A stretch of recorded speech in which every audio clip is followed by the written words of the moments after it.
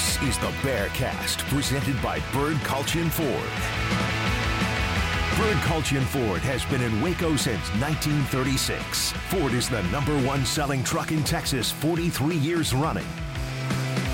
The Bearcast is also presented by WellMed Medical Management and USMD Health System Dallas. Here's Craig Smoke and Grayson Grundhafer. Hey, what's up, everybody? Welcome into a brand new edition of the Bearcast here on 365 Sports, SicEm365.com. We come to you on a Tuesday, December the 13th, as we just kind of let you know when we're getting this recorded because there are so many moving parts and there's so many things to keep track of. So this will give us a little bit of a timestamp so you know where we're swooping in at and why we may not cover one thing or why we kind of are where we are in certain stories. But it is very busy as another week is fully underway, getting into the second month of December, about to end the second month of December, and we're not too far away now from bowl action, and the Baylor Bears, of course, taking on Air Force in the Armed Forces Bowl coming up in just about a week's time. I'm Craig Smoke, SicEm365 radio host, also SicEm365.com writer, joined as always by Grayson Grundhafer, Director of Broadcasting, also team and recruiting reporter for SicEm365. We got Jacob Wilson behind the scenes as well, producing. And I would love to start off on some big, wild, exciting note, Grayson, throwing you a little bit of a curveball here because I like for it just to be au natural as far as responses go. But let's get the bad news out of the way, and that is the news this morning that legendary college football coach Mike Leach, after news came down on Sunday that he was dealing with a sudden health scare and a pretty serious issue that, really had a lot of people worried over the last 24 to 48 hours. Pretty dire and kind of ominous sort of messaging coming from people who had apparently talked to the family and whatnot over the last day or so. And wake up this morning on this Tuesday to find out he has, in fact, passed away. Mike Leach, passing away after the health issue over the weekend.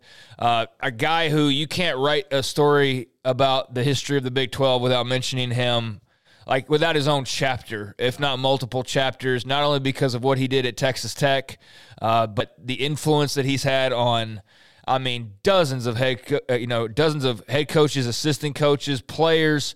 You look at any level of football, especially in the state of Texas, and you see traits of, Mike Leach in offenses everywhere.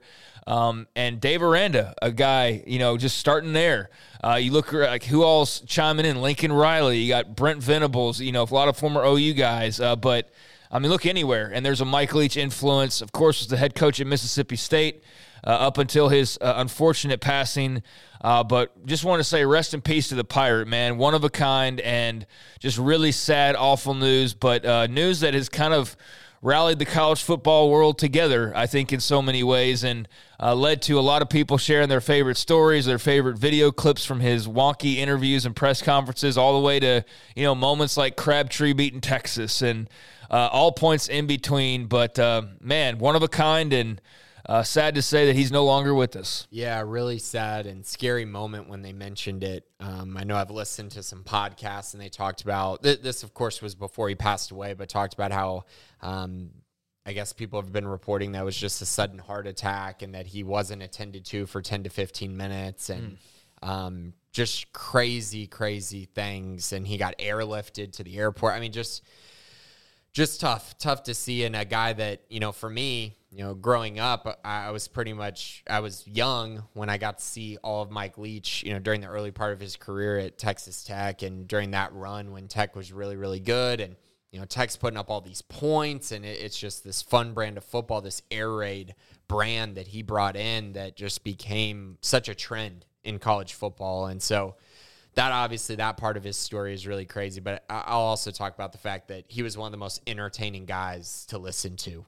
Anytime he gave a post-game press conference, anytime he was interviewed, there was this certain level of charisma about him and just this simple, I don't care what anyone else thinks of me, I'm going to tell you the honest truth. And I think I like that. I like when you are genuine and to who you are, and when you talk about the things that are important to you and talk about what you actually believe, that's special. And so, yeah, he's going to be very missed in the college football world, and is a guy that I had a lot of respect for, to be honest, even though I know there are things about him that some people maybe don't agree with or don't like, but in general, he was himself, and I can respect that. Yeah, I mean, he definitely could ruffle feathers, from time to time, because when you're that genuine and just yourself, you're bound to do that at some point, because he was just so open and did not hold back. But, I think even those people whose feathers he ruffled are still, very saddened today, because that was part of his personality and kind of part of who he was. But, man, there's so many funny moments and incredible football moments. And,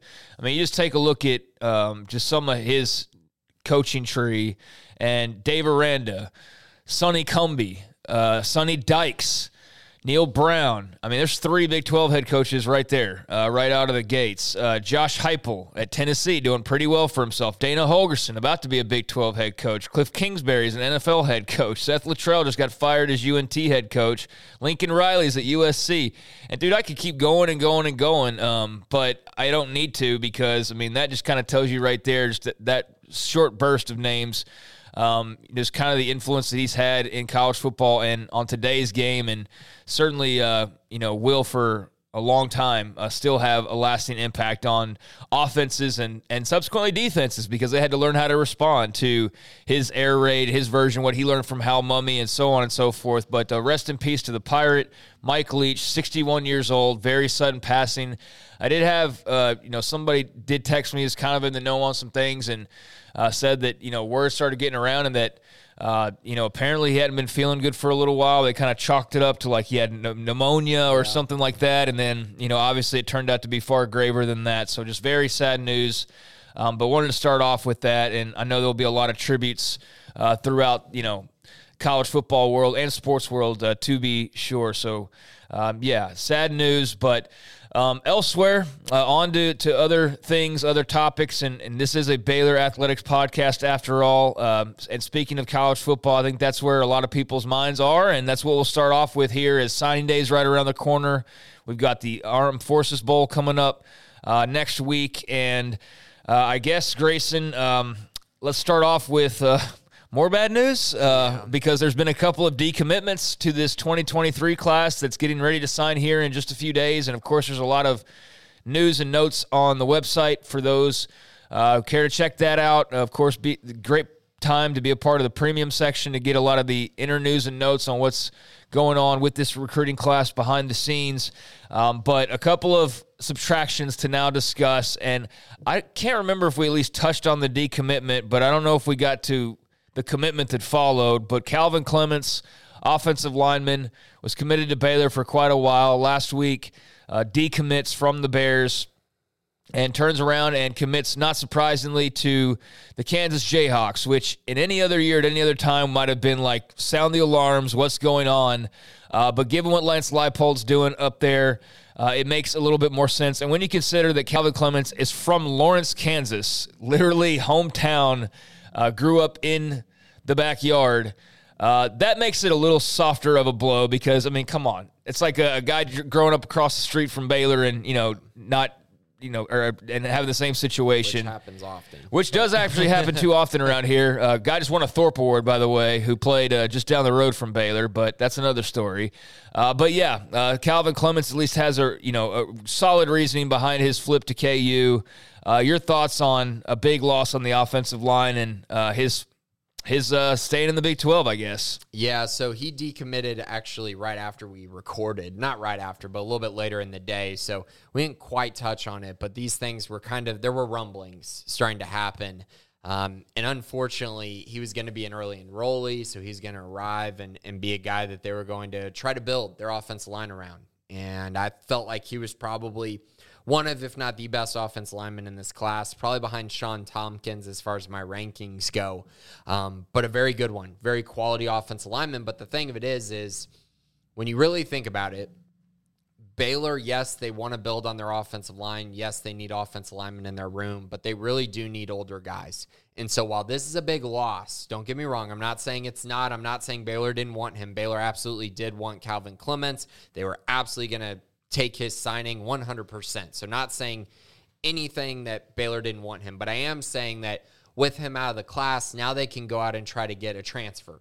out of the portal. Get an older guy who can maybe help them in the more immediate future. Maybe he won't be as good as Calvin. Who knows? But a guy that's maybe more proven at the college level, a guy that can plug and play. So there is a bright spot to this, even though it is kind of gloomy. And the fact that he flipped to Kansas, another school inside the Big 12, that's tough. But his parents went to Kansas. He's from Lawrence, Kansas. Kansas has a lot of momentum right now. I think probably the biggest part of his decision probably came down to the fact that Lance Leipold signed that contract extension and didn't leave. And because of that, I think there's a lot of confidence that KU can continue to build on what they've already been building on, and especially after this season. So, yeah, I think after watching KU play this year and the fact that he's staying, I think that gave Calvin a lot more a lot more interest in the fact that, hey, if I go to Kansas, I can continue to be a part of this rebuild and be a part of this program under Lance Leipold's leadership.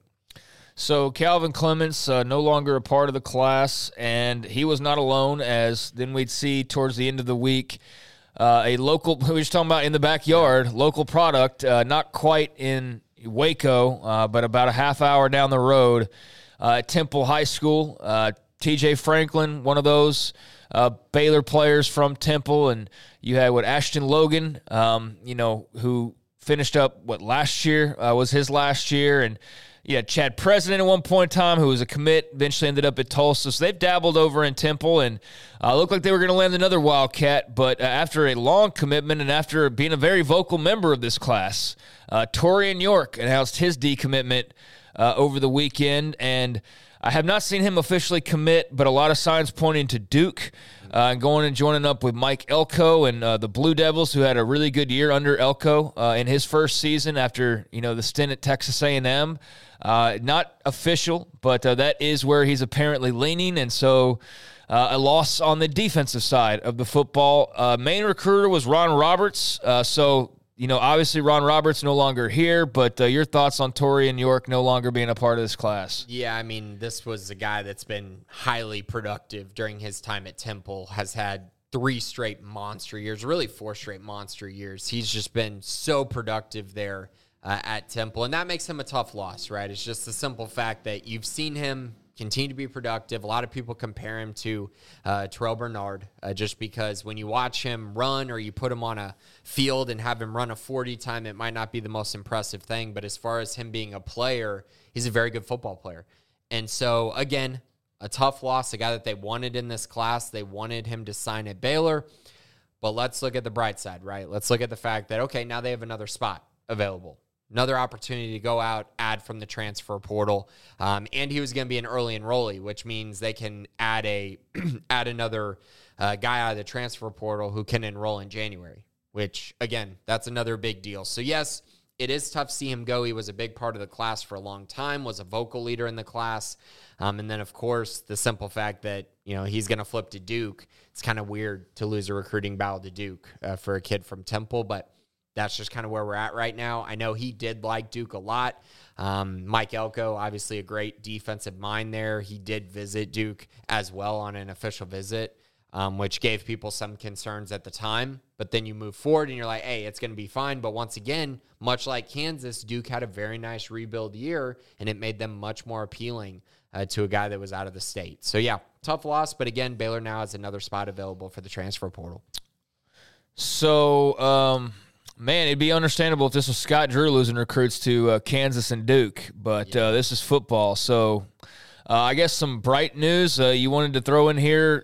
Texas high school playoffs are going on. I mean, it is what it is. There's recruits, there's flips, there's things like that happen. But, where are we as far as the momentum of this class goes? Because, man, it's been kind of like a couple weeks now with the way this season wrapped up where it's just like – somebody give some positive news, like anywhere, somewhere, anywhere. And I guess we'll get to some all Big 12, but even that's pretty light, compared to last year in particular, which is understandable. There'd be a drop off, but it's just, they're just kind of limping into this thing. Is it that actually how it is, or is that just how it feels at the moment, you think? I think so. They're 22nd in the country recruiting class-wise, but if things hold, like if this is their class, if they don't add anyone to the 2023 class, which they very much might not, they might just use those spots for the transfer portal, they're probably going to end up outside the top 25, which the expectation was this group was going to be a top 25 class for sure.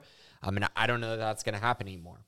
But on the flip side, I also think that that's probably one of those things where people are going to say, oh, wow, they didn't achieve their goal on the recruiting side either. But while that's true, I will also caution people and say, hey, but okay, if they take 22 commits in the 2023 class and then they go out and add 8 transfers who can play immediately next year, I would take that trade-off for sure. I would absolutely take that trade-off, and I think that might be where the trade-off is for Baylor this year. And I don't think going into the year they expected that, but I think as the season progressed and they realized, hey, we need some more players. We need playmakers. We need guys who are going to be able to play right away so we can develop our young guys. I think that probably led them to this conclusion that, hey, if we lose a couple guys in the 2023 class, we might have to be prepared to go out and add transfers instead. We'll see. They still got time to close out this class to maybe add another body or two. But I think at this moment, I think a lot of their mindset is let's hold on to the guys we got and let's look forward to the transfer portal. And that's why I say there isn't all doom and gloom, because I do see a lot of opportunities in the transfer portal that could end up being big-time playmakers for Baylor next year. I'll remain open-minded about that. I mean, that's certainly, an approach that more than one school's taking, but I do worry a little bit about the idea that, like, that's just going to fix things, relying on the transfer portal, because I feel like every school in the country is doing the exact same thing. So that's not like it's an unlimited fountain of just prospects in the transfer portal, For sure, but I do think it does allow you to add guys who've actually played on a college football field, and you can actually get film from that instead of bringing guys in who you have to develop every single one of them. Sure. And I mean, 22 commits is more than enough. There's going to be plenty of schools in the country that only take 22 commits or something along those lines. So I think supplementing with guys who maybe committed elsewhere and didn't get playing time, but in recruiting rankings wise, we're 4-star type guys, I think it makes a lot of sense. Or adding guys who, again, can play right away. So we definitely need to talk about a few of those guys. I don't know how you want to go about it, but one of them did visit this weekend. Yeah, let's go ahead and do a roundup of where they are right now. Okay, so transfer portal-wise, let's start with Campbell Barrington, the BYU transfer offensive lineman. We talked about him last week. He took his official visit this weekend. There's a lot of momentum for him to Baylor. I think there's a great chance here that Baylor's able to land him. UCLA is still trying to recruit him a little bit, but I think right now he's a guy that's been a priority for Baylor. He can come in and play left tackle or right tackle immediately. He was a freshman All-American in 2021, so he's played at a very high level during his time at BYU, dealt with some injuries last year. But if he stepped on Baylor's campus this January, I think he'd be an immediate starter, which they absolutely need on the offensive line. I do see him fitting in as a tackle if he were to commit to Baylor, and right now there's good momentum there. All right, so yeah, definitely could use him. From the sounds of it, obviously, relationship with Eric Mateos and Jeff Grimes, going back to the BYU connection there. Yeah. Next up, let's stick with the offensive line really quick. So based on what I'm seeing in the transfer portal, obviously Campbell is a big one that they're trying to land. I think they're going to probably try to get 2 more transfers. This is how I view it. I think one will absolutely be a center, because once they lost Jacob Gall, it kind of left them in this position where, okay, who's the next center up? Because Grant Miller was technically the backup center this past year if Gall missed any time. And so now you're seeing there with Timothy Dawn as your starting center currently. And so he's a redshirt freshman. I don't think they want to go into the season with him as their starter. I think they'd rather allow him to wait another year, develop for another year. So I think you're going to see them start to extend some offers to some grad transfer centers or guys who maybe have experience in the wide zone scheme, but maybe only have a year or 2 left of college. So kind of like Jacob Gall. Jacob Gall was a perfect fit. So keep an eye on that. I think center is going to be a position they address in the near future.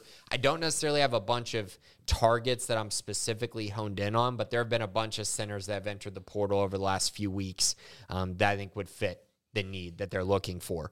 And then I think they'll add one more, probably a guard or a tackle with the other spot. But just keep an eye on it. They're definitely going to address the offense line in a big way as they need to replace a lot of guys. And then, of course, there's been rumors that Micah Mascua might be entering the transfer portal sooner rather than later as well. So that's obviously big news, right? That could be something to keep an eye on. I know Colt had been reporting that this week. So if they do experience attrition from him, that's a big loss because he was expected to be a starter this next season. Mazuka Like Mazuka, Bazooka. that's right. Yeah. It's spelled Mazkua, though. But yeah, Mazuka. And yes, there have been rumblings all over the site. It's a good reason to be on the premium side to kind of get some of the gist of that. And wanted to flip back around to Campbell Barrington. He got recruited by Grimes and Mateos, but never actually played for them because he would have signed the year they left for Baylor. Right. But there is like the seeds that were planted. And he took his trip as well. Yeah, and took his trip. So they got that experience. But like as far as the timing goes, didn't actually play for those guys because they just missed each other. And by but trip, the Mormon trip where they go for 2 years away from BYU is what I'm referring to. So the seeds were planted like earlier than just last year. You get the point. Like they were recruiting him, took his mission trip, and then they come to Baylor, and then now all this time later, it's why relationships are important in recruiting because you never know. You might not get a guy the first time, or you might take a job, but then a couple of years later, especially in the transfer portal era, it's good to have relationships and kind of circle back sometimes. Yeah, and his brother is a starter at BYU, probably going to be an NFL guy sooner rather than later. So and just another connection there as to, oh, wow, he's got the pedigree of being, potentially, he's in a football family is kind of what I mean by that. But Clark's probably going to be in the NFL after this season. But good news there, right? I think that could be huge for them. And again, this is probably a good question just to kind of keep all our listeners in line with this. Who would you rather have? Campbell Barrington, who is an AP All-American as a freshman in 2021, who was actually in the 2018 or 2017 class, so he's 23 years old, or something like that, or a 19-year-old Calvin Clements for next year. Yeah, I mean, you go with the older, wiser, more mature guy, you would think, Right. So while it's a loss, but it's perspective, right? A little bit of perspective there. If they land Campbell, because if they don't, that's a big problem. They got to figure out a way to land him. Yeah, you got to get some wins somewhere in here because you can't keep spinning things positive direction if there's not actually any positive coming from it. Getting an official visit means nothing if you don't close the deal. So they got to figure out a way to land Campbell. And then today, actually, starting tonight, I believe, LSU transfer wide receiver Jack Besh. He will be on his official visit to Baylor. So that'll start tonight and run through Thursday. Another huge opportunity here. TCU's recruiting him pretty hard. He's a very talented guy. He played a little bit at LSU the past 2 seasons, got banged up a little bit this year. But he's, again, proven that he can play at a high level in the SEC. So you bring him over to Baylor, and he kind of fits the mold they're looking for in regards to good size, about 6'3", 215. Not the fastest guy, but you put him in the slot or you put him outside, he can catch the ball really well, but he also has good make-you-miss ability in the open field as far as breaking tackles. He's not the quickest, not the fastest, but he has a knack for getting yards after catch, and I think that makes him a big priority for Baylor, plus good size, plus experience, plus the recruiting pedigree of being, a borderline 4-star guy. This would be huge for Baylor. They got to get their receiving core up to a level that is more top half of the Big 12 instead of very bottom of the Big 12. In order to do that, they're going to need to do it through the transfer portal. So Jack Besh is one of those guys who could do that. They have a couple other guys on their radar for wide receivers, so I would probably tell people to expect Baylor to take 2 wide receivers in this transfer portal class, which I think coming into the year you would have said, dang, that's a lot, right? Like for them to not necessarily replace the young guys, but bring in all these older guys to kind of take up playing time, you might have thought, hey, that's not a great idea, but Baylor needs it. After watching these young guys this year, they still got a ways to go. So I'm expecting currently for them to take 2 transfers at the wide receiver position. There's a few other guys on the radar, but... Yeah, I mean, that wouldn't be a surprise. I mean, based on what we saw last year when you were basically counting on like 2 young guys who hadn't proven a whole lot to carry your wide receiving core. I mean, that was tough to watch in some cases, just how inexperienced and inconsistent things were. In a lot of ways, but in Monterey and Gavin Holmes, when they got hurt, I mean, they just couldn't do anything. That's pretty much all you had, and you're waiting on Hal Presley or and he showed Josh flashes, Cameron. But I mean, those guys aren't ready to take over games and do the most that you need them to do just yet. Now, I mean, you need to get them there quick, and maybe help stem some of that gap with some older players. But I don't think getting some guys out of the transfer portal at that spot's a surprise to anybody who watched, really. Yeah, but two of them. So just keep an eye on that. I think they could potentially take 2 of them. The other position that they're really working on right now There's a couple others, but cornerback is one they are very much looking at. Texas A&M cornerback Miles Jones, he's a familiar name. Baylor recruited him really hard back when he was a high school prospect. He was at A&M for a while, just couldn't get healthy towards the back half of his career there. But a really good player, really long, tall, 6'3" frame, long arms. And it's pretty clear with the offers that they've put out that they're trying to get a longer, taller type prospect. They offered Southeastern Louisiana cornerback Zy Alexander as well. He's 6'3", 185. He's got, 9 interceptions last 2 seasons, so he'd be another nice fit, but he's got offers from everybody. USC, Miami, Michigan State, Tulane, Marshall, Houston, like a lot of really good offers for Zy Alexander. And I mentioned Miles Jones. They also talked to this week Miles Battle, another familiar name from past recruiting class.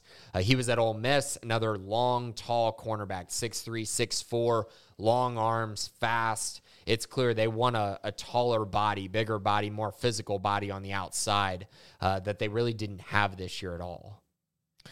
All right, yeah, definitely remember Miles Battle's name, and kind of like we said a few minutes ago of why it's important to keep relationships, because especially in the portal area, you don't know when you might be circling back to guys. So, yeah, right. Miles Battle is certainly someone, if you've been following recruiting for the last 4 or 5 years, you remember pretty well during the Rule tenure as a guy they pursued heavily. Yeah, and they also offered Wake Forest transfer Gavin Holmes, another cornerback So, I mean, they're sending out offers at cornerback. They're really being aggressive at that position. He's about 6 foot 175. So just, again, it's clear that cornerback is a priority, and they want at least one, but with the offers they've sent out, they might be trying to take 2 cornerbacks, to be honest, to pair with Lorando Johnson. Yeah, and we have no idea, who's taking advantage of an extra year. We have no idea. We haven't heard anything from this football team since their season ended. Yeah. I mean, we've heard nothing outside of just what we've reported on, transfers and, things like that. But as far as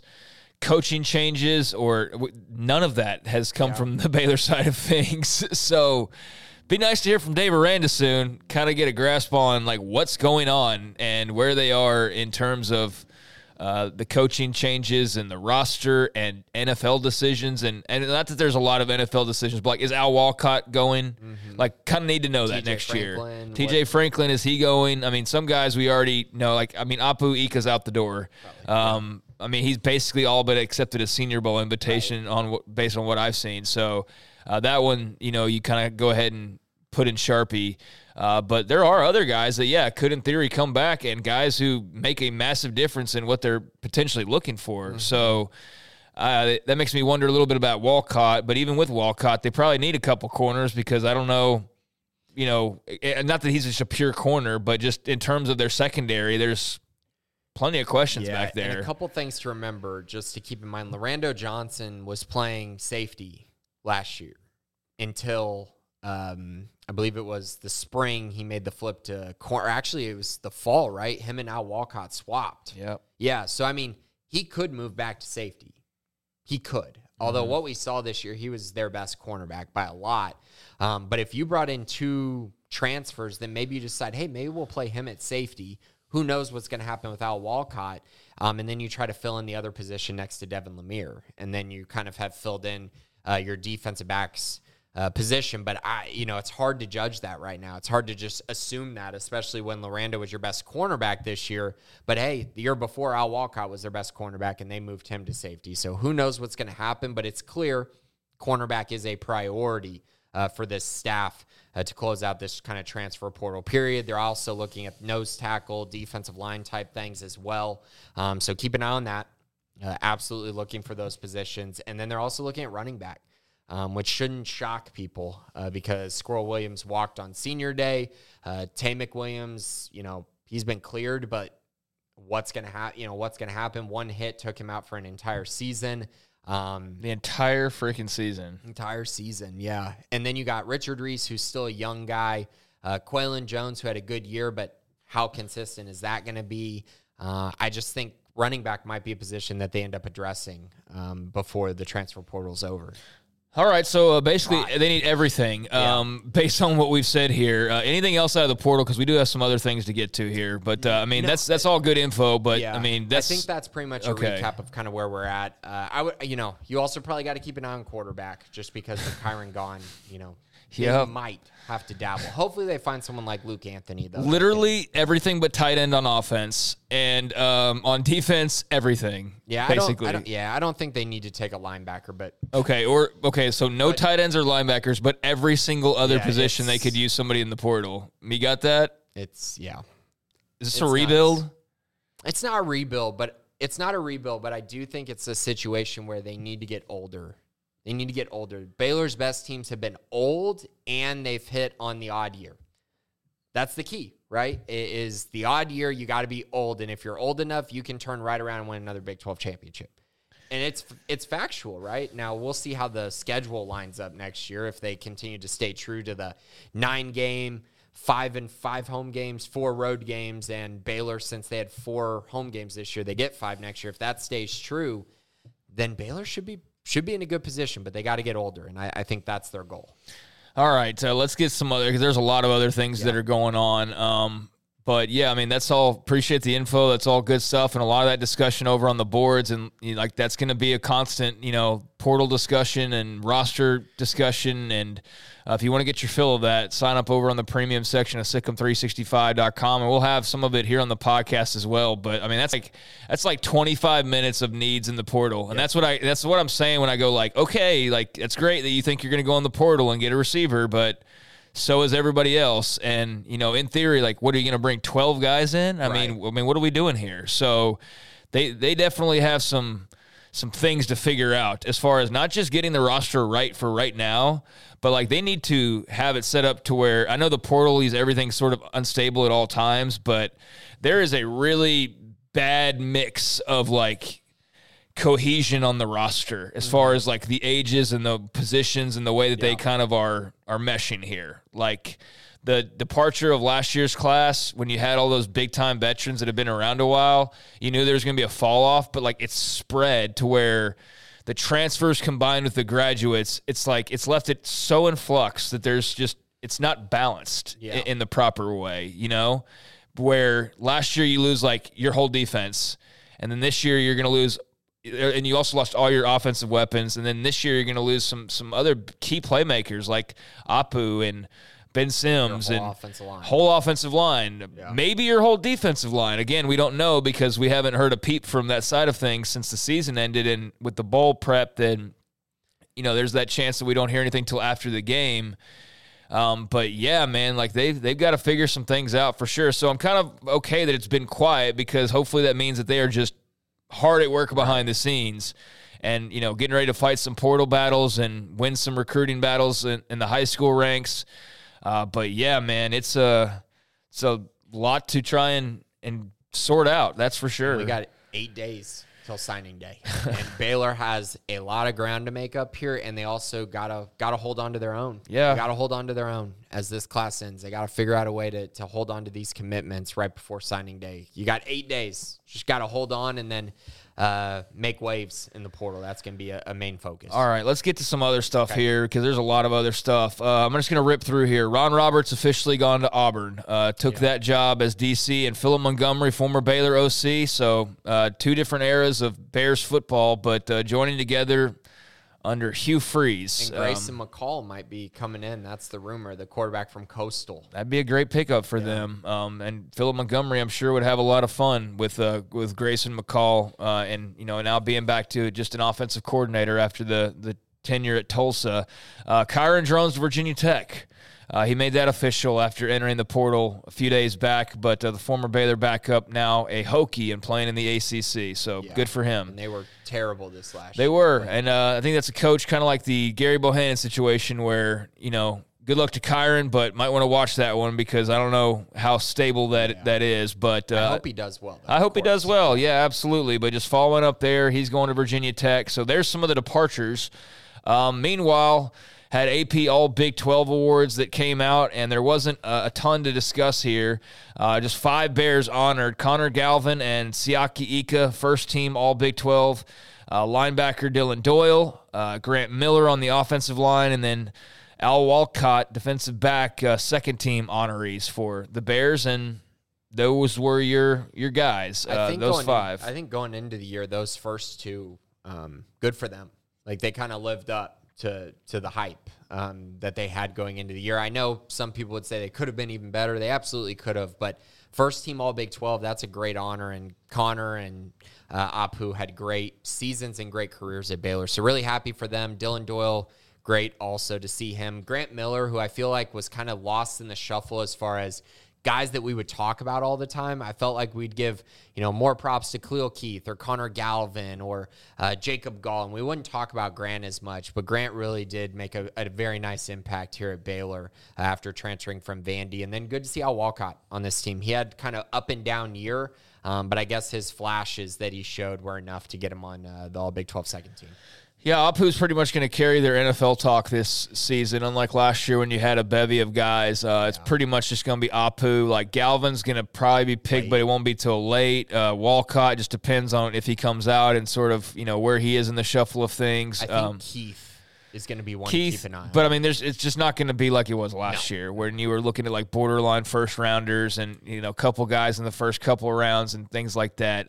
It's not going to be quite to that extent. Apu could be a first-rounder when all is said and done, but then you might be waiting, like, a really long time after he gets picked to hear the second guy get picked. I think Keith could get up to, like, third, but that's probably about as high as I would go. And then also, I think he's staying, but Gabe Hall would be another one that could go in the top 3 rounds as well. But I think based on what I've heard, I think he's probably going to stay, though. I think he'll probably be well served to do that because he's definitely shown he's capable of being, a force, but not consistently enough to be super reliable for the NFL folks out there. But the talent is he's dripping with it for sure. But, so those are your AP All Big 12 selections.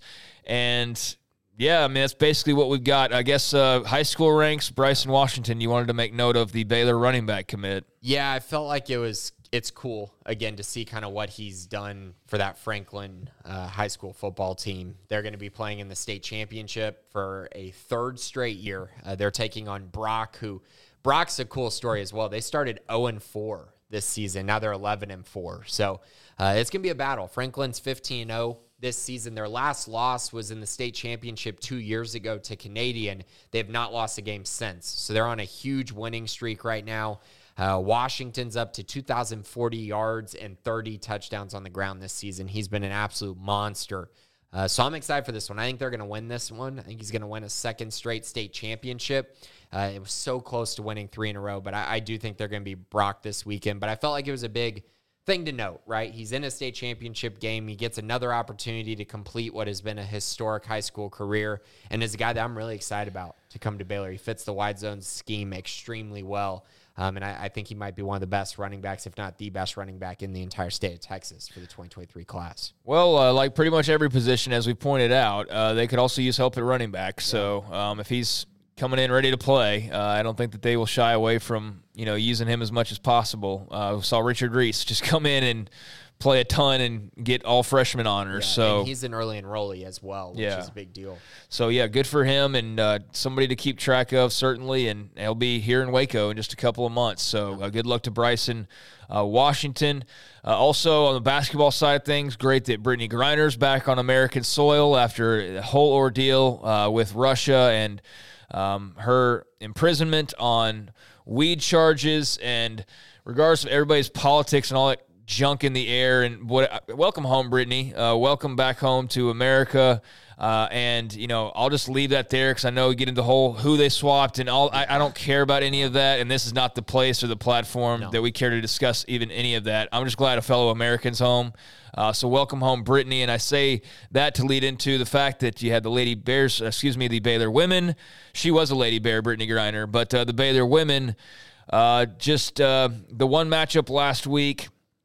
2 matchups last week. The win over, I guess that was technically just one because they played on a Sunday, and then they had the Wednesday game against UT Arlington where they got the win, 91-36, blowing out UTA. On the men's side of things, And I would imagine, too, bringing up Brittany, that Nikki Collin definitely has made it a point to kind of keep that relationship going, and I would imagine we'll see something in the works, with Brittany being around in some form or fashion, I would think, in the future. How distant, who knows, but I just believe that will probably happen. It seems like Collin's very open-armed when it comes to that. But you got the Baylor women who had the one game last week, and they will turn around and play Tennessee State on Thursday at the Farrell Center, and then Arizona in the Pac-12 Coast-to-Coast Challenge on Sunday at the American Airlines Center. And remember, that's a doubleheader at the American Airlines Center. You got the Texas men and women on the first half of a quadruple header, but it'll be the Texas men and women, and then in the other half, it'll be the Baylor men and women. So you'll have the Baylor women getting things kicked off on Sunday at the American Airlines Center against number 20 Arizona, and then you will have the Baylor men following that game up with their opponent, Washington State, at 9 o'clock, that tip-off time for the Pac-12 Coast-to-Coast Challenge. So for those with the quadruple header, that'd be a long day of basketball at the AAC. But the Baylor men last week, just the one game themselves, getting the 80-57 win over Tarleton. So, yeah, got the Pac-12 Coast-to-Coast Challenges. Lady Bears, a little matchup right before that, as I mentioned, on Thursday. But should be an eventful Sunday in Dallas for Baylor Hoops fans that will be going to check out that event. And your thoughts just on kind of the grab bag of things I just mentioned here with the Hoops teams. Yeah, I mean, the Baylor women's basketball game is much more intriguing. Arizona being a ranked team, that should be a really nice matchup. And I think it's one that's really important for them as well, because so far this year, yeah, they're 7-2. That looks great. But in their ranked games, they're just 1-2. Their losses to Michigan and Maryland stand out, but they've been close losses. So I think they need to get this win, send them into conference play with a lot of momentum, because they should be able to win the other two against Tennessee State and Long Beach State. And then as far as the men go, I mean, it's an absolute must-win. They should not lose to Washington State. Washington State's 4-5 this year. They just lost to UNLV. They're 0-2 already in conference play with a double-digit loss to Oregon and then overtime loss to Utah. So Baylor, the men should be able to win their game fairly easily, but I'm expecting both to come away from Dallas with a win. Yeah, that would be nice, and I don't think that should be unexpected in any way, shape, or form. So, again, if you're up in the Dallas area, want to catch some hoops, there'll be plenty of it on Sunday at the American Airlines Center, and that second half of the schedule, both the Baylor men and women back-to-back with Pac-12 Coast-to-Coast Challenge opponents. So that'll be a lot of fun, and I guess, Grayson, any other notes? I mean, there's been a lot to try to kind of squeeze in here, from the transfer portal to roster reconstruction to coaching and player changes, as far as out the door. In the door, we're still waiting to hear on DC, safeties coach, special teams coordinator, players that could be coming in via the portal rather than leaving. And I don't mean to make it all sound negative. It's just like, it's been kind of a rough run, man. It really has. And I know there's some good news in store, but because we're not out covering practices or we don't have press conferences, we just kind of have to go off what we see. And I'll be glad to see this team hopefully go get a win here in a few days. They could certainly use it. And they just need some momentum. Yeah, and they need just to win some kind signing day as well. Some kind of momentum would be good. Momentum is what's needed here. And, yeah, I mean, it's been kind of doom and gloom, right? The podcast has been. But I will say, with the transfer portal, that can change really quickly. And you can get some guys that can make immediate impacts. And one thing that, for sure Dave Aranda has also done really well during his time at Baylor is evaluate transfers for the most part. He's gotten some really, really good ones to come to Baylor that have been extremely impactful. So that's good, right? And as far as other notes, I mean, that's pretty much it. We pretty much covered all our bases. The recruiting side is the biggest side right now, which is pretty crazy because they have a game coming up in 9 days. Mm-hmm. Which we'll preview on next week's episode, the Air Force contest and the Armed Forces Bowl. But that will wrap the season officially, the pre-Christmas bowl game. And then, signing day and all of that kind of squeezed together on the calendar. So it's a lot of news to also try and squeeze in as well. But I think we covered all the bases as far as who's in, who's out, who's on the fence, who's, in the mix. I mean, however you want to phrase it, there's just a lot of moving pieces, and that's the way college football is designed these days. They are by far not the only team dealing with these types of things, and it could be, some good news any second now could be some more departures. I mean, that's to be expected as well. We kind of knew that going into the offseason, so just, see where the wind takes us. But, man, getting a win next week against Air Force that'd be really nice. It would. That'd be really nice for this football program. Meanwhile, I mentioned basketball, what they've got coming up. And, you talk about could be worse. It could be what's going on down in Austin right now with, Chris Beard and that story dropping yesterday. A wild story out of the ATX, and Texas just eking out a win over Rice last night. But that is certainly a story to monitor and have massive ramifications on the Big 12 picture, with Texas being, number 2 in the country before losing last week. Mm-hmm. But, the top 10 Horns now, we'll see what happens with their head coach and Chris Beard. So, man, a lot going on. Let's get to the mailbag, shall we? Stat Boy, sorry if I missed the explanation. Why did neither Adam Flagler nor LJ Cryer play against Tarleton State? I assume they both had minor injuries and just wanted to be safe. Thanks. Well, one was sick and one was hurt, right? Right. So, Flagler was dealing with the flu that hit the basketball team the last few weeks, as Ashley mentioned in the Fro. The Fro has a couple answers to a few of these questions in here, so be sure to check that out, as I only post the questions on the premium side, so it would have answered it. But, that, and then Cryer dealt with a little bit of back pain. I don't expect it to be a huge deal based on everything that's been reported by Ashley. I think this is one of those things where they were playing Tarleton State, and so these were precautions. And I think both will probably be back for the game against Washington State. Midwest Matt Ashley mentioned something about a 5-star center men's basketball is pursuing, has a good chance of landing. Can you tell us more about him? Yeah, also in the Fro this week, I actually posted a note about prolific prep 5-star center Yves Missy. He's taking an official visit to Baylor and Stanford. He actually was on his official visit this weekend to Texas, and those were the thought to be his top 3. I will say a lot of people were saying, maybe Texas can flip him this week and woo him to get him to go to Texas. And now after the news of Chris Beard, I think it's probably all trending towards Baylor's direction at this point. I hope so. Yeah, he's a top 20 prospect in the 2024 class, and he's got a decision date coming up in the next month is basically where he's at.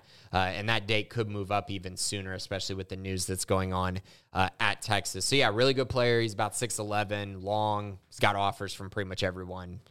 He's a 5-star. He's a big-time player that Baylor's been trying to land and add to that 2024 class. Baylor finally getting their paybacks for Cam Martin, or not Cam Martin, but J.P. Urquidez and Patrick Hudson and Devin Duvernay and Donovan Duvernay, and was that all? Was that all that they took back then? I'd take that trade off because those guys I would really too. do much. Not a single one other than Devin Duvernay did a thing, I don't think. But, Scotty B., the Baylor King, how crucial in your opinion is it for Baylor football to win first and second down defensively against Air Force to force them to throw? I do realize Air Force will go for it on fourth down, some depending on distance to get a first down. Yeah, I mean, it's massive, right? I mean, because, they will go for it on fourth down. They're going to try to run right at Baylor, and I need to see a Baylor team that's actually hungry for a win and that actually wants to win up front. Because the last quarter we saw them play was against Texas, in which Texas was just turning around and handing the ball off for 25 straight plays. That was just tough to watch. So, they need to have a physical mindset, win first and second down, force Air Force to be in 3rd and 6 type situations. And that would be great for this Baylor team and should give them an excellent chance to win that game. It's basically the whole game plan, Scotty. I mean, that's how you're going to beat Air Force to make them throw the football, of which even if it's 3rd and 20, they'll still run the football thinking that they will get a first down. They don't throw a lot at all. And so, I think the whole game's entirely dependent on the run defense and then what the offense can muster with their limited number of possessions. I mean, that's pretty much the game, right? Yeah. I mean, they're going to get probably, I don't know what the exact total will be. It'll be in the write-ups from Sam and company, but Baylor will get 6 or 7 possessions, and they better cash in on at least half of them and get a bunch of stops on defense. Or force field goals and whatnot. It's going to be tough if you can't stop the run. It's going to be a really bad day. So, that's crucial. Which Baylor women's basketball player off the bench do you think will step up most unexpectedly on Sunday against number 20 Arizona? My guess is Jana Van Geitenbeek, because I believe she will continue to have confidence in her ability after the UT Arlington game. Anyways, everyone pray for the friends and family of Mike Leach because Mike has passed away. Yes, Scotty, we mentioned that at the beginning of the podcast, but your thoughts on Jana Van Geitenbeek, who did have a big game the other night, her best as a Bear so far since her transfer. Yeah, 6 for 6 from the floor, 3 for 3 from 3. So, yeah, I mean, she'd be a nice pick. She had 15 points, 4 assists. But I'm going to go with Bella Fauntleroy. She had 10 points and 5 rebounds in that game. She's been playing a lot more minutes, and I think that she could come in and have a very nice impact against Arizona. So I'll go with her this week. Bear in the Big Greenhouse, any rumblings about who's staying versus declaring for the NFL draft? If not, when do you expect to hear on the topic? Thanks. No words, kind of like we were saying, like as I was commenting, like we haven't heard anything from this program in like 2 weeks. I mean, other than a press release about guys making AP All Big 12, but like they've said nothing about the coaching changes and certainly nothing about the roster just yet. But I would expect that those will come after the bowl game, so we don't have much longer to wait. I would definitely consider Apu out the door. Would not get my hopes up there at all. And I don't know if he's officially accepted a Senior Bowl invite, but I'm pretty sure he's headed to the Senior Bowl. Yeah. Like I said earlier, beyond that, I have no idea. I mean, I think you're waiting on decisions from like Squirrel. Yeah. And you're definitely waiting on decisions, but it probably after the bowl game. Yeah. And I think a lot of, like, for instance, TJ Franklin and Gabe Hall, as of right now, I think both are going to end up back at Baylor. Like, I think there's more for them to prove. There's more meat on the bone for them to come out, have a big year, and then possibly elevate their draft stock. Al Walcott, I think, is in that similar boat. I think he could use another year coming back. Squirrel walked on senior day, so, again, he's one that I'm kind of thinking is probably just going to leave just because of all the injuries he's had to deal with. So those are a few, but, yeah, like you said, Craig, I mean, we're not going to have official word until probably after the game, or at least when we start hearing from these guys during practices and stuff. And yeah, that's kind of why it just feels like there's not a lot of momentum right now, because there's just not a lot of news churning. And, you know, if you just simply announce a guy, that's exciting. Mm-hmm. You're just like, hey, here's our DC. Oh, great. Let's learn about him. And, like, there's not even that to really glom onto right now. Well, so. And I mentioned, because we talked last week, so just to put timeline in people's minds, Jeff Grimes was the earliest hire that Dave Aranda's made as far as making adjustments to the coaching staff, and he wasn't hired till January 4th. So just kind of a timeline piece there. All the other guys have been hired even later than that. Dylan Reese, 12. Is coach waiting until after the bowl game to hire a DC? Who's coaching linebackers and safeties for the bowl game? Right. So, okay, I don't know this for sure, but I believe Colin D'Angelo and PJ Hall are going to be coaching those two respective positions. The reason I say that is because they've been out traveling and recruiting, and I believe you have to be an on-the-field assistant in order to do that. Don't know that for sure, but that's kind of my belief. That's how I've been kind of operating. But either way, yeah, Dave Aranda is basically having to be the DC for this game, I would think. And yeah, I do think he's going to wait till after the bowl. It could come earlier, but I think it's going to be after, especially because a guy that everyone thinks is a candidate is going to be coaching in a bowl. A lot of guys who are candidates are going to be coaching in bowls. And so I think that's going to cause the wait, right? Because you can't hire a guy if he's going to try to coach in his own team's bowl. Right, yeah. I mean, these guys and these bowl games are going through, start of January. Yeah. So there's a bit of a wait there as well to sort it all out. But, yeah, Dylan, that should be coming soon, you would think. But just even if you got a guy before the bowl game, I mean, what's he going to do in a week's time or a couple weeks' time? So, yeah, he's probably coaching somebody else right now, and you wait that out and then make some first-of-the-year type of announcements or, end-of-the-year type of announcements. All right, Bear Sack with a few questions here. Who's the best recruiter on our defensive staff? Aranda isn't dynamic, and apparently the ex-DC wasn't great at it either. I had lofty expectations after the Aranda hire. We would attract big-time defensive recruits, Grant Delpit-type secondary players. Did I overrate that belief? I mean, Grant Delpit was like, a top 10 player in the country. He's like a 5-star, surefire guy. I think that was kind of unreasonable expectations. In my eyes. I mean, like Baylor getting 4-star guys and developing them, that's how you're going to create those awesome prospects. And so in the NIL era, I think if this was the non-NIL era, you have much better of a chance to land a Grant Delpit. I think in the NIL era, getting a 5-star at Baylor, you better really be doing some serious stuff. But on the flip side, like we can say, I was hoping for them to do this. Okay, well, Apu was like a 92 ranked 4-star guy. And yeah, they got him out of the portal, but that still counts. In Josh White, we'll see. High 4-star guys. So he is doing some of these things. I just think it's under the radar because people want it to be like recruiting rankings. We're number 10 in the country. That's an unreasonable expectation. But as far as who the best, so first of all, Aranda is a good recruiter. Aranda absolutely is. When they get guys on campus, defensive guys love talking to Dave Aranda. They love his mind. They love what he's put on the field. They love what he's accomplished, getting guys to the NFL. So he is a good recruiter. I think that's saying isn't dynamic. I mean, his personality is not the most dynamic, but he's pretty good on the recruiting trail. As far as the defensive staff goes, I think I'd probably go with Dennis Johnson as their best recruiting guy. He's their defensive line coach. I'd probably go with him, but Caleb Collins, Kevin Curtis, they're good recruiting guys. I think whoever they hire to either coach, their DC, the focus might not be recruiting, but I think their other coach, whether it's linebacker or safety, their focus there will probably be a guy who can go out and recruit pretty well.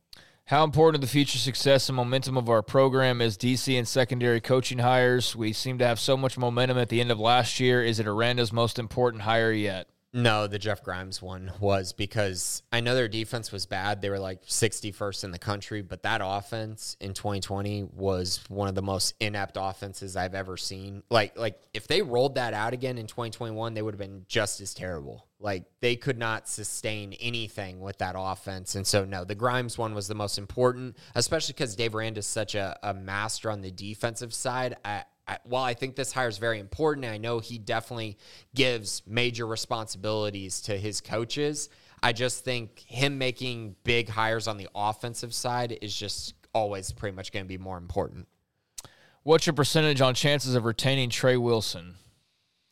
Yeah, I mean, he took an official visit to TCU. So, I mean, that tells you that there's interest there. I think right now I'm going to stick with Trey sticking with Baylor, but I don't have – I would consider it 50-50 right now. Good Lord, man. This freaking recruiting class. With today's transfer portal options, is it less painful to lose a few coveted recruits? Do you feel like you can land just as good a player as the recruits that have flipped? Yeah, it is. I mean, we've seen that with Dave Aranda. He's been able to find guys in the transfer portal. So, yeah, it does. And also, these things come back around, right? You just keep recruiting these guys, and then if they decide to enter the transfer portal, you have a relationship with them. And that's kind of what Dave Aranda was able to do with Apu and Josh White. And so it worked out really well in that regard. So, yeah, it absolutely does. And it's a reason why I'm saying don't panic yet. If they hit on some of these transfer portal guys, it won't necessarily matter as much who they have in the 2023 class. Thank you, Bear Sack. He says, as always, thank you guys for the podcast. You do a fantastic job. Appreciate it. Wish I had, more positive news. But, yeah, I mean, it's kind of just white-knuckling time till signing day and just trying to get these guys signed and then, reacting to whatever that looks like. But, I mean, throw Trey Wilson in there as another name, and you're just like, well, hopefully they land him and stick with it. But, I mean, those are starting to kind of grow in numbers here over the last week. Yeah, this weekend's important because it's pretty much the last chance to take official visits. So if guys start taking officials over the weekend, that's when you're going to have some pause. And I know Trey's been interested in TCU. He took unofficial visits there. But, right now, I'd say 50-50. But stay tuned to the website. I'm sure I'll have some news and nuggets, hopefully, before he ends up making his official decision. McLennan Bear 18, how do you think the staff manages number of offers given out to guys in the portal in relation to the current roster size? Do they send out offers strictly based on how many of our players are already in the portal, or is it based on a projection of how many they think will enter the portal? It's a projection, but most times the coaches know kind of what they have and who they probably will lose or who they might lose. But, yeah, it's a projection, not strict. Now, they don't accept commitments if they don't have room, though. Does that make sense? So, like, if they send out these offers and then two of them commit and they don't have room for a third and the guy tries to commit, obviously they can't accept too late. It. Yeah, right, too little, too late until someone leaves. That's why some guy hey, man, you better commit now. And sometimes that's bogus and coaches lie and they say that to get a guy to commit, but this staff's not doing that. It's like, no, really, you have a spot for right now, and if you wait, then it might not be there soon. Yeah. Or you got Deion Sanders telling guys who committed to the program that they no longer have an offer. Yeah, or there's that situation. Golden Green with Drones officially out of the picture, which that is one thing notable is the thoughts that maybe he comes back if it doesn't work out in the portal, but obviously it worked out quickly and well for him. He's going to Virginia Tech. Do you think the staff will bring in somebody else to compete for the job or go for a Luke Anthony type? I mean, they got to have another scholarship guy. I mean, they've just got Blake Shapen right now. And Austin. Yeah, but I mean, I want to see his feet on campus before I start counting him exactly. But I mean, even if they bring in Novosad, I mean, that changes things. So let's say, But even if they bring him in, I think they're going to need to get like a Luke Anthony type. Yeah. Like you're going to need someone who at least can provide depth in case injury happens, which for Baylor has happened often at the quarterback position. So every year for like 7 straight years, basically. And Shapen was relatively healthy this year, but the one game he got knocked out, they lost. So it's important. To the worst team in the entire conference. Right. And arguably, no, Iowa State was the worst team, but West Virginia was right there with them. Yeah. So I think they will have to add a body. I just don't know if they'll use a scholarship. That's going to be probably a bigger question. Do you use? I think they might have to though. Like you need 3 scholarship quarterbacks on your roster. I would think, especially because Luke Anthony won't be back. I think he's out of eligibility. Oh, dude, yeah, he's already played like 8 years at this point. Right. Yeah, there's no way he has any eligibility remaining. Yeah, so I feel like you'd love to have 3 scholarship guys, and I know that's hard to do, but programs with far more competitive rooms are able to hold on to 3 guys. Like they've got 1. Yeah, they got 1 right now. So yeah, and they basically just played with 2 all year. Mm-hmm. So I don't know why that's so true. I mean, maybe because it's not Ohio State that you can't just convince guys that the brand keeps them closer to. I don't know. Well, they ended up with did they have 3 or they only have 2? Just Devin I don't know off the top of my head, but I know they hold on to guys a lot better than Baylor does. Yeah. I mean, maybe it's NIL stuff. I don't know, but you can't really. That's playing with fire to have 2 scholarship guys in any given year. Yeah. So that's also an area as you're revitalizing this roster that. It's hard to do. It's hard to convince 3 guys in this day and age to stay on campus, but you got to figure out a way to beef up that quarterback room, man, because it's one Blake Shapen injury away from just falling completely apart, or one Austin Novosad beating him out away from, utter collapse in the room, right? Because then you only have 1. I mean, it looks like they're gonna have to add someone, but I don't think that person's gonna be able to win the job. I'd be surprised unless they find just a crazy good transfer that ends up wanting to go to Baylor, which I don't know that I see happening. Yep. So Golden Green, answer your question. At least a Luke Anthony type. At least is what they're looking for. All due respect to him. Dio Diogo, what's the over under on total wins, regular season, and conference finish for 2023? I mean, I don't even know who's on this team at this point. Like right now, we know like half the roster. Right. Over under. So if I were Vegas, what would I set it at? Basically, right? I'd say it's 7. Yeah, it was 7.5 this year. Well, 6. Yeah. I think it's going to be. That's why I asked, is this a rebuild? Like, I mean, for real. I think the number, because Baylor went 6-6 this year, I think people are going to be on the like 6.5 That's fair number. And conference finish in the middle. Yeah, I mean, if you're going to put 6-6, then and there's going to be a few teams that are going to be like 5.5 wins, 6 wins, 6.5 wins. I think Baylor will be somewhere in that jumble. That's what happened this year, and I think that'll probably end up putting them around like 5th or 6th in the conference. But I know the preseason odds, it was like a jumbled mess of teams in that 5.5, 6, 6.5 range. Well, I'll say this: they're going to be behind Texas Tech, where that would be more of a jumbled, selection. You think? I think they're going to be around this exact same number. I think they'll be behind Tech. I mean, I'm not saying it'll be like they're the top 10 team in the country, but I'm saying like if we're going on just based on what we know right now and like what's coming back and what's not, I think Tech has way more momentum right now than Baylor does for next year, like easily. Maybe. I think odds. They didn't lose their defensive coordinator, and they kept their offense coordinator for now.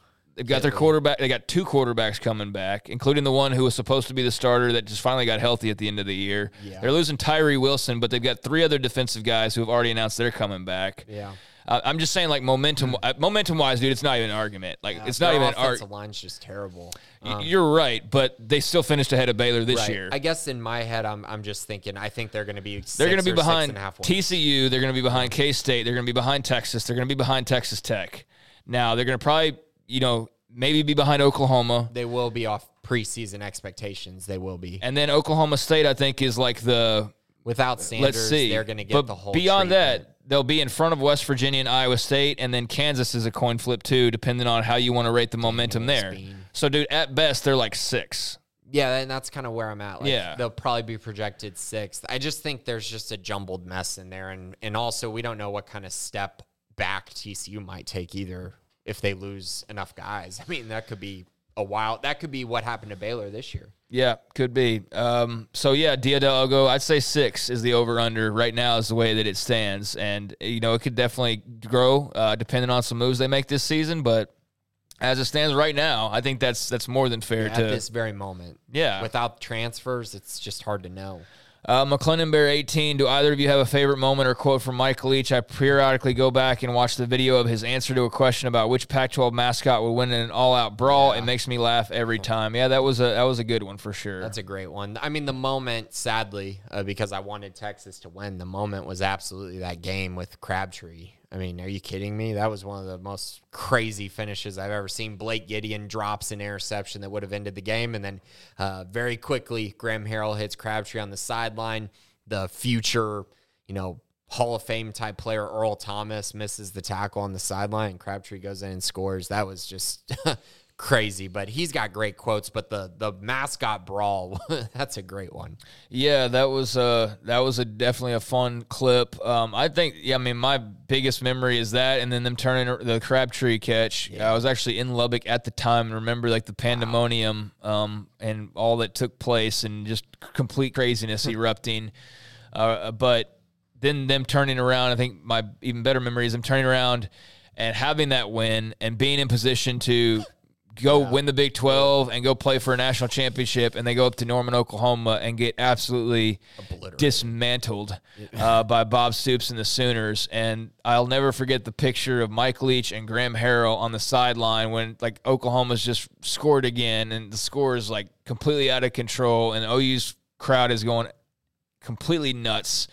And they were doing a lot of the House of Pain jump around. Yeah. Like that was a big song being played that night over and over and over again. And it's just one of those nights, man. It's one of those nights where it was just not Tex night. And Oklahoma crushes them, knocks them from the number 2 spot, forces that 3-way tie, which Oklahoma eventually got the nod there, and then they go get beat. But yeah, that was a crazy year, a fun year in the Big 12. But that image of Graham and Leach on the sideline, just mouth agape, just totally did not know how to respond to what was happening to them. But I always remember that's burned in my brain. Yeah, not the best moment for him, obviously, but the one with Crabtree was probably the greatest moment, I would think. Yeah, I thought the score was something like 60-something to 30, and I was pretty close, but it was 42-7 at halftime. Yeah, the final score is 65-21, but it was pretty much worse. Yeah, they scored 35 points in the second quarter. It was insane, and I think that was probably the sequence sometime in the second quarter when that shot on the sideline was taken, when they were just completely overwhelmed and did not know how to respond at that point. But yeah, wasn't the best night, but that Texas game certainly was. So that's one of my shining memories as well. And do appreciate you asking the question, and appreciate everybody asking questions. And there will be plenty of questions to continue getting asked when it comes to this football team over the coming weeks and throughout this offseason, and we'll be here for all of it. And it's not always going to be fun news. Like this week, there's a little mixture, but there will be some good news. Got a DC to hire, got a safeties coach to hire, got some more players to reel in, and there will be some of that. But we've just kind of hit a little 2-week stretch here where it's just been all on kind of one side of the coin, but it'll inevitably balance out, so don't fret too much there. And it'll need to balance out, most definitely. But I think once we can get this bowl game behind us, that'll be a nice just relief, and everybody can kind of sort things out beyond that, and signing day, obviously. But get through next week, man, and then I think the skies start to clear up a little bit. Definitely, and be sure to stay tuned because next week, Craig and I are actually going to do our signing day special on Wednesday morning, so be ready for that. I'm not sure if we're going to go live. I think we are. Yeah, Jack's telling me we are going to go live. So it'll be live at 8 a.m. On Wednesday. And then I think I don't know how we're going to do the Bearcast next week, Craig. You and I got to talk about when we're going to do a preview for that Air Force game. But so stay tuned for that. And of course, the premium section, we got all kinds of news and nuggets. If you want to know updates on the defense coordinator search, recruiting nuggets leading up to signing day, now is a great time to join the premium side. And then, of course, 365 Sports Radio, Monday through Friday, 3 to 6 for all your college football coverage. Yep, I do appreciate Jacob behind the scenes here helping us get this show to you folks, and appreciate all of you out there for listening as well.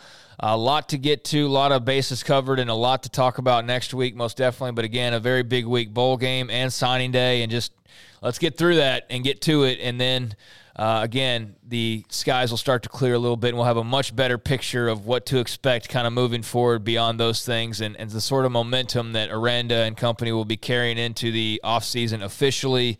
But one more to go, and we'll see what happens, but we will preview that next week, as Grayson said. So until next time, appreciate everybody out there for listening. Pass along the word, and if you haven't already, nice time to sign up for the premium section over on Sikkim365.com to get a better picture of the inner workings of signing day prep and this recruiting class and all of the moving pieces. So until next time, for Grayson Grundhoefer and also Jacob Wilson, I'm Craig Smokes. It's been the Bearcast on Sikkim365.com.